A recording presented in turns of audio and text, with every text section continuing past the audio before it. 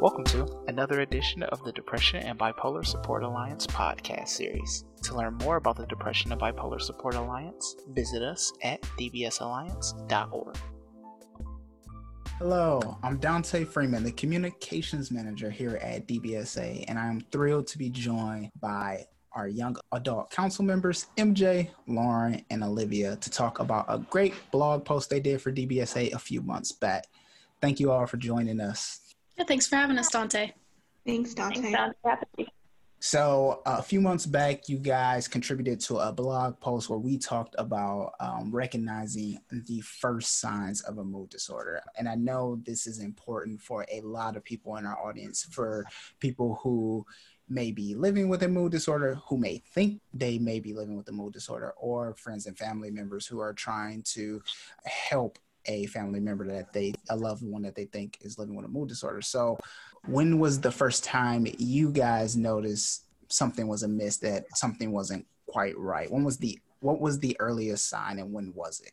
So for me, my experience started just statistically earlier than a lot of people. So I was in about third grade when I first noticed the signs of depression and generalized anxiety. And the first sign for me was just a change in my behaviors.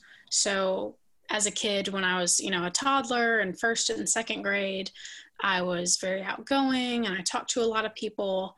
And starting in about third grade, it just suddenly did a 180 and I was very reserved and quiet and self-conscious. So for me, the earliest sign was just a change in how I interacted with people. And Lauren, what about you? Yeah, for me, it was much later than what it was for Olivia, but I was about 22 years old in my last year of college. It was actually about the last half of the year, so like maybe winter and spring quarter. And so this wasn't all sequential, it's just how I'm remembering this all happening. But what most stood out was I was staying up late until like 6 a.m., writing blog post ideas, thinking, this blog was going to be like a lifestyle and self-help blog. It was going to change the world. It was going to help people. I was going days on like 3 hours of sleep and feeling just fine, like as if I had just had a full night's of sleep. So that's definitely what stood out most for me. But although, I didn't think anything of it at the time, I was also thinking I was going to write a book similar to the blog. It was going to change the world. I contacted publishing agencies thinking, I was going to get set up with an agent. I started making lists of classes that I was going to audit, thinking I had to take full advantage of, everything at school before I graduated. And then making a speech, for thinking I was going to apply to be a commencement speaker at my graduation ceremony. So just a lot of activity that I wasn't usually used to doing, a lot of list making and attending things that I wasn't usually doing. And then MJ, for you, what was your experience? What were some of the early signs?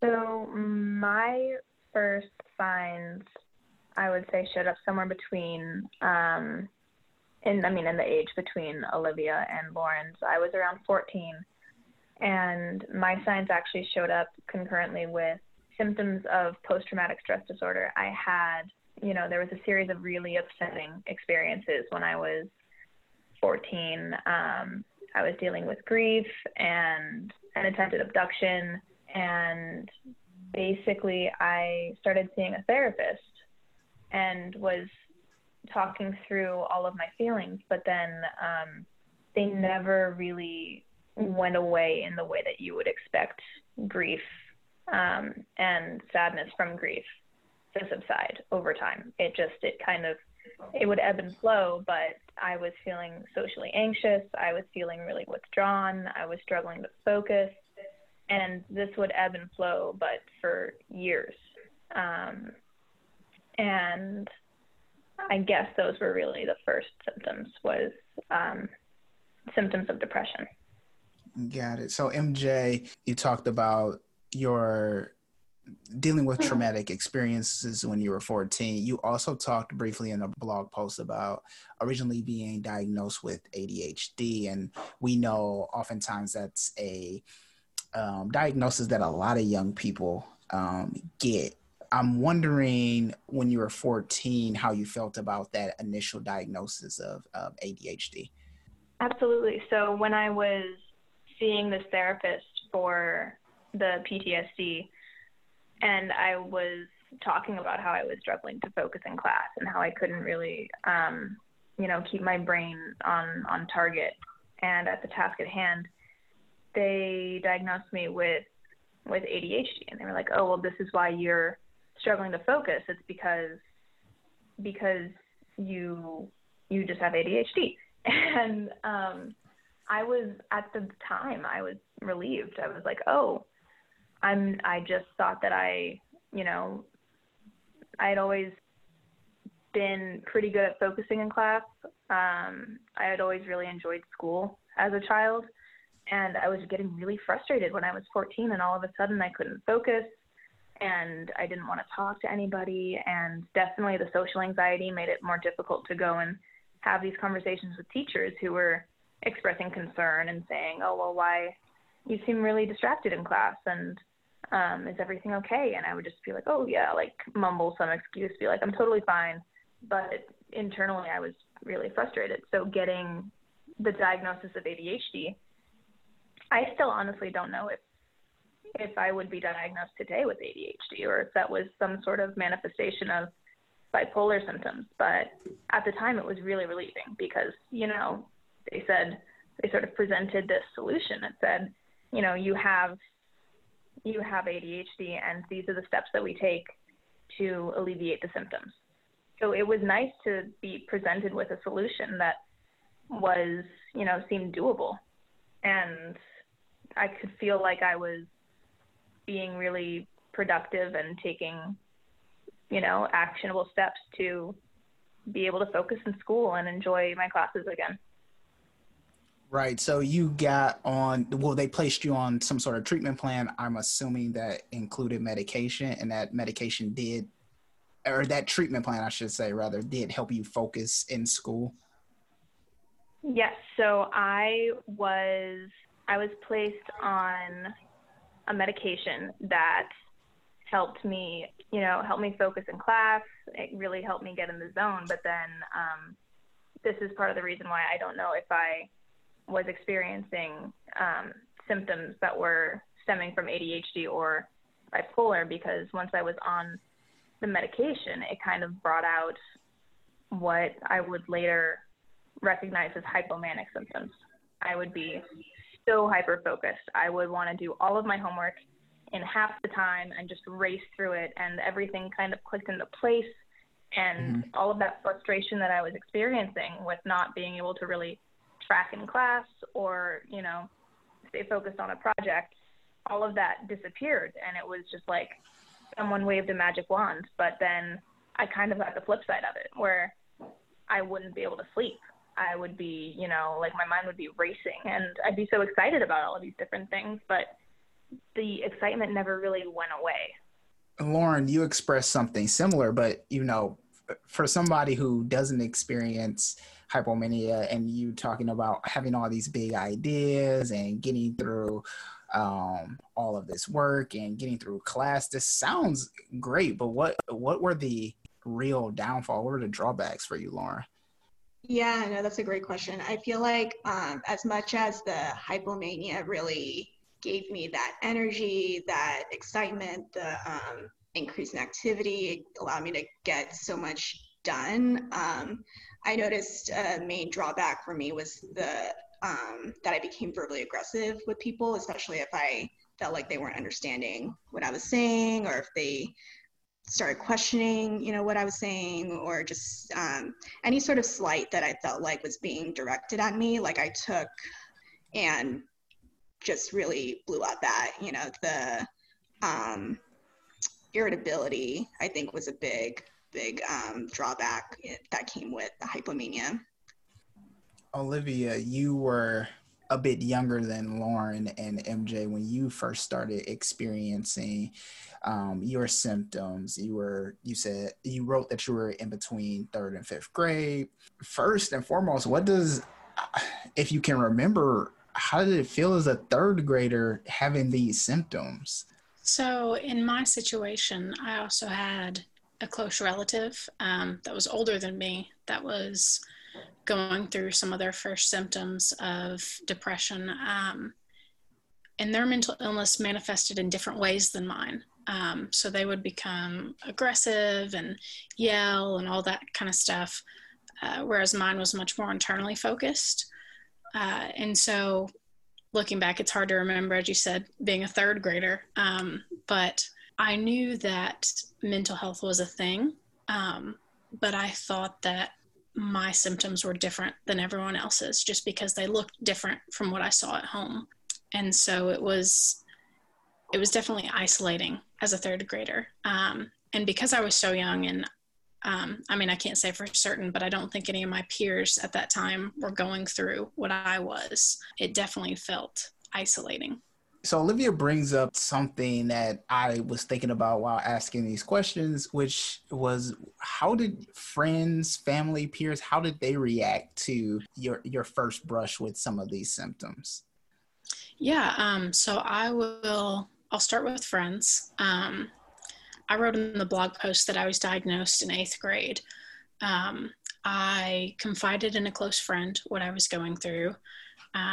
And they were very supportive for a few months, but then some of my symptoms started to really, really worry them. And so they went to a school counselor and told them what I was going through and said, they wanted me to get some help.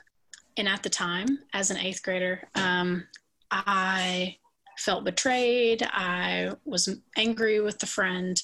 As an adult now, I've made amends with that person, and I realize you've got to be easy on kids. They're just doing what they think is right. Right. And I'm very thankful that friend got me some help, because eventually that's what led to my diagnosis and the start on my path to recovery and treatment. So that was, I'm very thankful for that.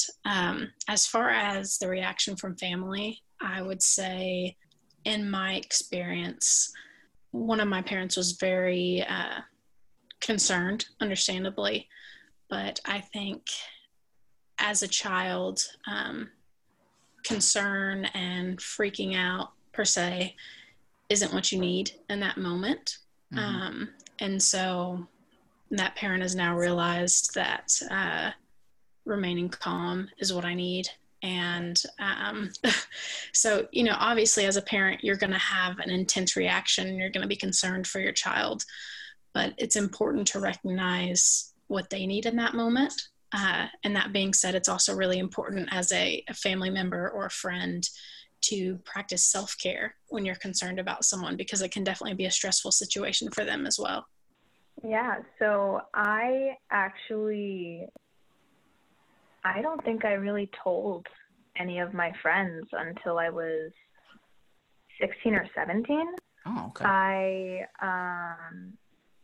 Like when I was 14, 15, I knew that something was wrong, because, this sort of weighted heaviness wasn't leaving me, right? Years and years. And I kept being told, time will help, it's going to pass. This too shall pass. And so I think for me, what helped a ton was I talked to my family about everything that I was experiencing. I definitely tried to lessen what I perceived to be the burden on my family. So we used a lot of euphemisms. I'd just wake up and not be able to get out of bed. And I'd say, Mom, I'm feeling lumpy today, or I'm blue. And she'd be like, oh, that's okay. You know what? Let's just take it easy today. Let's just get the basics done. Shower and brush your teeth. And that's all we have to do today. But what helped a ton was talking through what I was experiencing and thinking and feeling, and meeting with my therapist and with my family. Because then when I did tell my friends when I was, 16 or 17, it was in a very I don't know, sort of a blunt way where I was just like, hey, this is what happens with me. What I need from you is this. So, you know, every couple months I'm going to have a depressive episode, and I'm going to just spend a lot of time in my room, and I'm probably not going to be as responsive over the phone, but it doesn't mean that, you know, I don't love you and that I don't want to spend time with you. And what I need from you is, for me, like physical touch is huge. So I'll be like, I just need you to give me a hug when that happens, and know that it's not anything personal. And then all of my friends were like, oh, absolutely. Like, that's what you need from me? I can do that 100%. That's just tell me how to show up, basically. And I will. And they were all fantastic about it, for sure.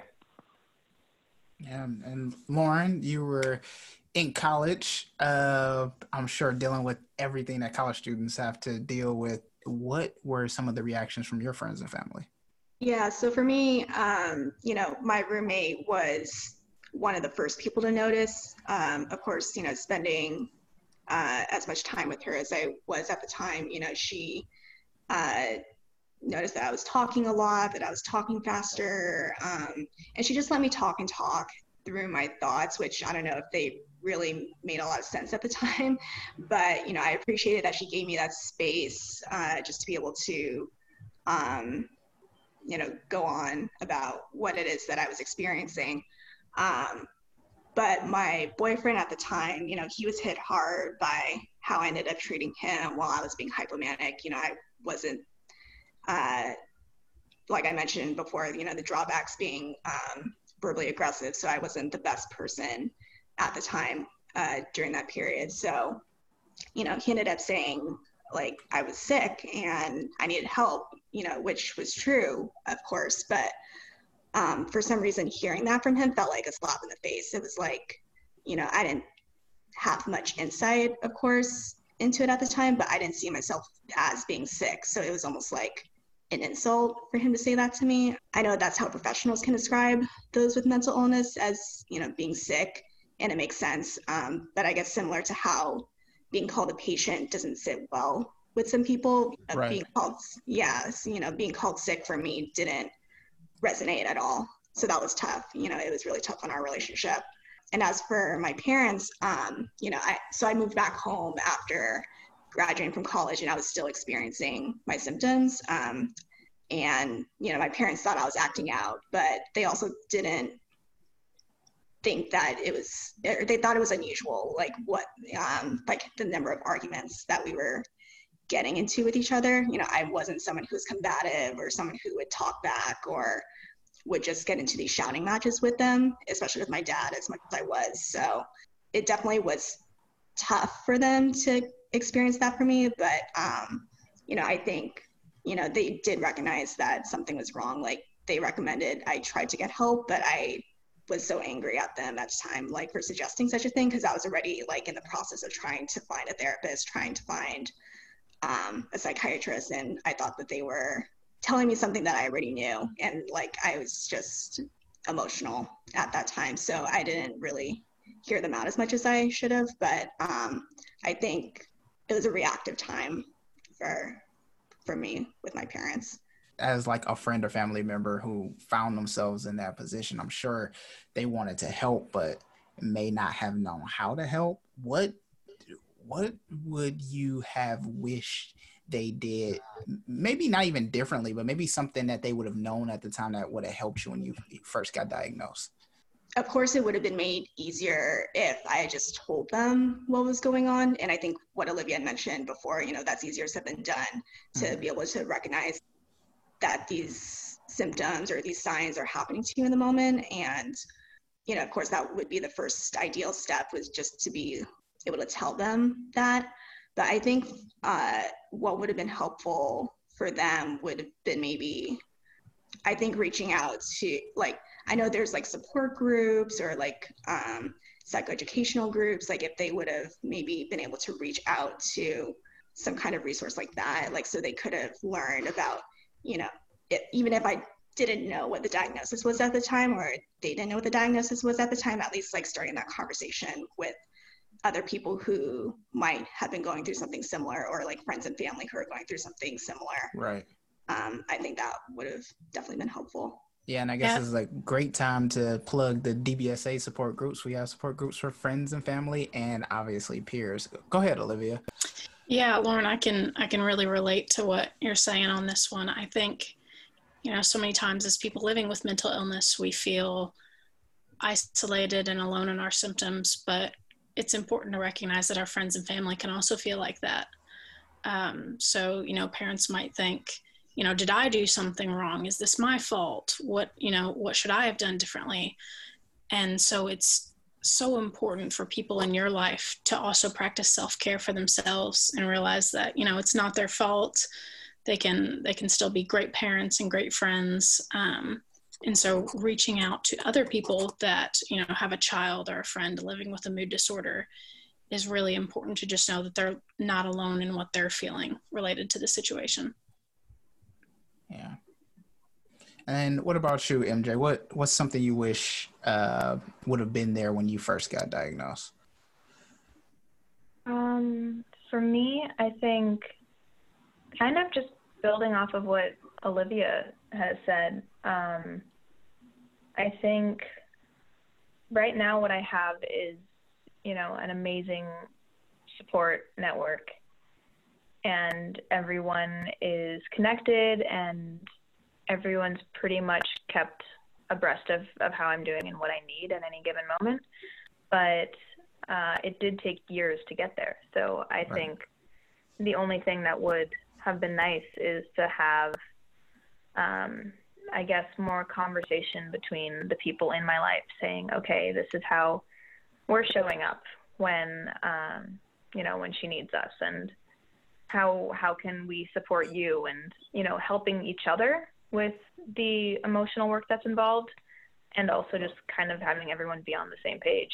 My teachers, oh my gosh, if my teachers had known, that would have been, I think that would have helped. Yeah, and I'm sure for everyone, like when you're experiencing this for the first time, you might be freaking out, your parents might be freaking out, and then you go to try to find a solution. So, Olivia, since you were on the younger side, what did treatment and seeking out help look like for you at first? Yeah, so just to reiterate on what MJ said, it's definitely a process, and for me it took several years. But as I mentioned earlier, I had a friend that went to a school counselor and told them a little bit about my symptoms and what I was going through. And that's what really jump-started me seeking treatment.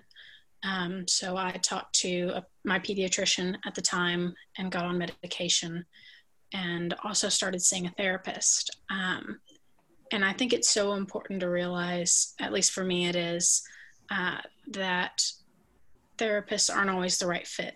It's just like finding a friend or finding a romantic partner. There are people that it clicks with and people that it doesn't. And so with my first therapist, it just wasn't clicking.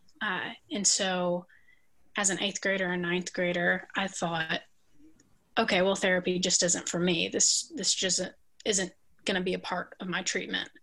And it wasn't until I got to college and connected with a therapist through college that I really started to understand the value of therapy.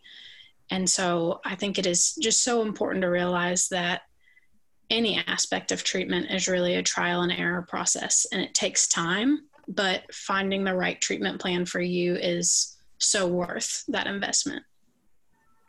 Yeah, I couldn't agree with you more there, Olivia. I definitely experimented over the years with, different therapists, trying to find, someone who was a really great fit, and thankfully I eventually did. But it took a lot of therapists that I had to go through, and some of them were really nice, but just not the right fit, and some just fully didn't understand where I was coming from, or like I had a therapist who couldn't, connect with me on certain parts of my identity, and that was a huge thing for me. I also experimented with different medications and kind of playing with what made me feel right and the most stable, and in what amounts. And then also playing with how much to incorporate all of the different parts of a treatment. So, you know, the therapy, the medication, and also your support network, or the people that are helping you every day. Right. And that's, yeah, I think finding balance between everything is also really fantastic. And when you find what works for you, it makes, like, everything clicks into place. It makes it all worth it. And even when it gets difficult, it's manageable, right? Because you have all of these backup plans in place, and you have all of these people that are looking out for you. And yeah, it takes a while to really, sometimes it takes a while to find the perfect fit, but it's really great when you do. Yeah, and Lauren, for someone who is in college right now and they're trying to seek out help, do you have any advice for them? Yeah, so I would definitely say, utilize the resources that are on campus. Because when I was in parts fortunate that I was starting to experience my symptoms while I was still in college, because I could go to my school's college counseling center. I will say that, like what both Olivia and MJ are saying, it took trial and error before I was able to find providers that were a good fit for me. My first experience with medication didn't go well. I ended up going to the emergency room after first taking what was Lamictal. And, after I recovered, the psychiatrist asked if I wasn't sure if I had the flu, which really made me upset that she would even doubt that medication had any part of what happened to me. So even after that, for psychiatrists, I saw another psychiatrist at the college counseling center, and he was like the medical director or the chief psychologist there, or psychiatrist there. And I didn't connect with him that well either. He asked me if, I knew what medications I wanted to try, or like if I had any ideas as to what medications I should try. And I was like, shouldn't you tell me? And so I was just crying in frustration with him about that. And, he was silent throughout that whole time. And, which some people, silence, it can be holding space for people, or that's how they hold space. But I just really didn't feel that from him. And so, it took maybe two other therapists or psychiatrists after that, before I found one back home in Orange County, for me to find someone who, really connected with me, who really had a conversation with me as to like what I felt comfortable with, and, gave her side of, what she thought might work well for me. So that was the medication side of it. But with the therapy side of it, I went through, I think, maybe 3 or 4 therapists throughout until I found one that worked for me. So yeah, like what both Olivia and MJ were saying, it does take time. And I remember it being frustrating throughout that process, especially dealing with insurance as well. I didn't know what in-network providers were, what out-of-network providers were. That would have been helpful to know at the time, was how to navigate my health insurance, and knowing what super bills were, what reimbursement was, like how that works with out-of-network providers. So all of that, was definitely a learning process for sure. Yeah, and if you want to hear Lauren break down more of that terminology, you can listen to a previous podcast where Lauren talks about navigating insurances and budget while living with a mood disorder, where she goes through her experience in depth and educates us. I learned a lot, and my mom works for an insurance company, so it's very informative. Any last words that you think our audience should know about dealing with a mood disorder for the first time, dealing with symptoms of a mood disorder for the first time? I would just say to trust your gut. So I was, as we've mentioned, I was very young when I first started experiencing symptoms, and I knew that something was off, and I knew I should get treatment, but I doubted myself and I didn't want to ask for help. But starting the path to recovery is a huge step, and it's an important step. Obviously, it puts you on the path. And so really just trusting your gut when you know something is off, asking for help is so important. Yeah, I'd say also, to the extent that you can, actively practice patience with yourself.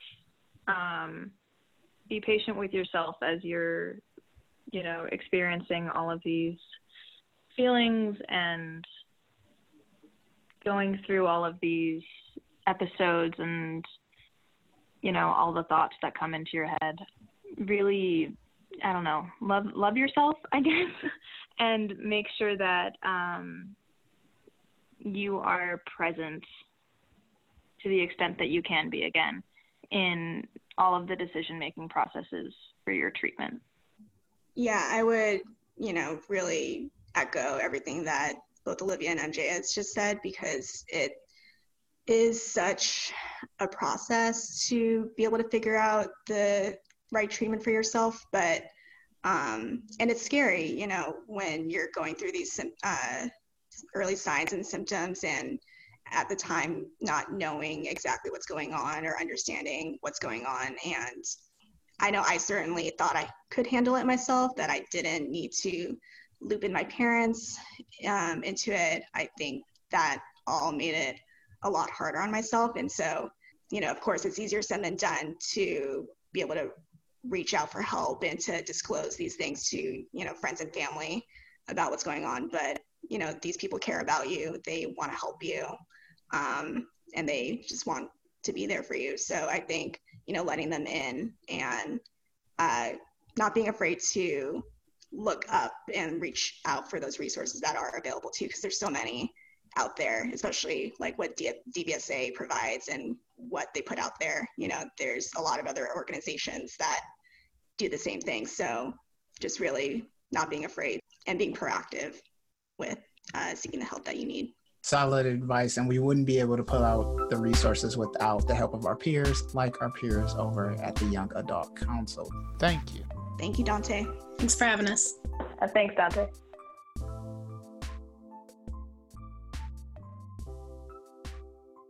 Hey there, it's time for some footnotes. If you want to read the blog that MJ, Lauren, and Olivia wrote, you can visit our website, dbsalliance.org/youngadults, where you can find the blog post under the Resources for Young Adults section. Or you can type "Recognizing the Early Signs of a Mood Disorder" into the search bar. Also, if you want to hear Lauren talk more about understanding insurance terms, you can listen to the Navigating Budgets and Insurance While Living with a Mood Disorder podcast. You'll find links to the blog and podcast in the show notes. Thank you.